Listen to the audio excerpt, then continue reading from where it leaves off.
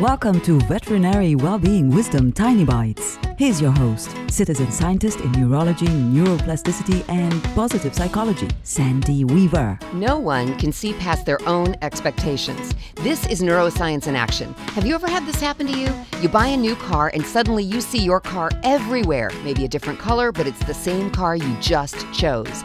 That is your brain reinforcing your decision to buy that car. There are far too many things around you that your brain notices for you to be able to take them all in, so your brain concentrates on the ones it thinks probably are going to be most relevant to you.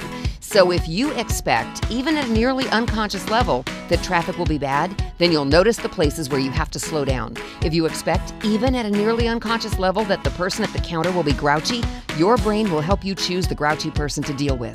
Whatever you expect out of your day and your life, your brain will do its best to deliver to you. Expect the best. You deserve it, and your brain will help you get it.